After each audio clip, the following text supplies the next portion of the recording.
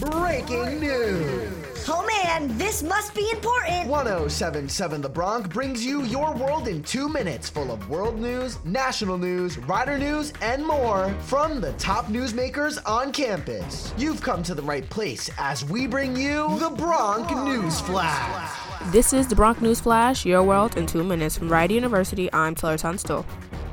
Republican presidential candidate Nikki Haley participated in a CNN town hall in Iowa Sunday night, where she received questions on foreign policy, the economy, and domestic issues. The former United Nations ambassador made an assertive case for the United States' support for Ukraine, a stark contrast with the leaders of the GOP 2024 presidential field, including her former boss Donald Trump and Florida Governor Ron DeSantis. Here's a clip from the town hall. I think that that's a mistake that too many have made. That's exactly what got the Europeans in this position with Russia in the first place, is that they're too trustful. You can't be trustful of a regime that goes in and tries to take away people's freedoms. What we need to understand is that Ukraine has the ability to win, but we have to think bigger than that.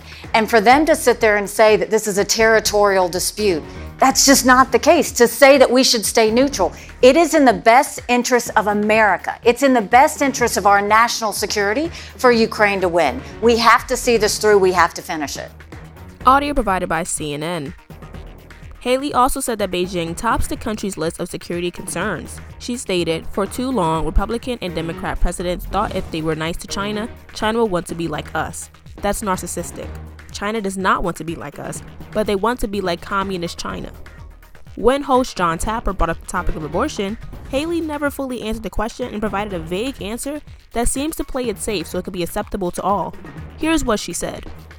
I think we can agree on doctors and nurses who don't believe in abortion shouldn't have to perform them. I think we can agree on the fact that contraception should be accessible. And I think we can all come together and say any woman that has an abortion shouldn't be jailed or given the death penalty. Can't we start there? Audio provided by CNN. Haley also spoke on red flag gun laws, the DeSantis Disney debacle, her husband's deployment, and the attack on the U.S. Capitol in 2021. Harren Vandersloot, the prime suspect in the 2005 disappearance of Alabama teenager Natalie Holloway, will be temporarily transferred to U.S. custody on June 8th to face extortion and fraud charges. The president of Peru's National Penitentiary Institute, Javier Yaque Moya, said in a statement, "It has already been agreed that the U.S. authority will come on the 8th to take him." According to officials, Vandersloot was moved from a maximum security prison in southern Peru on Saturday to a prison in the capital, Lima. Peruvian officials have stated that Vandersloot is set to stand trial in the U.S. on extortion and fraud charges related to an alleged plot to extort Holloway's family after her disappearance. That's all for this episode of the Bronc News Flash, your world in 2 minutes from Rider University. I'm Taylor Tunstall.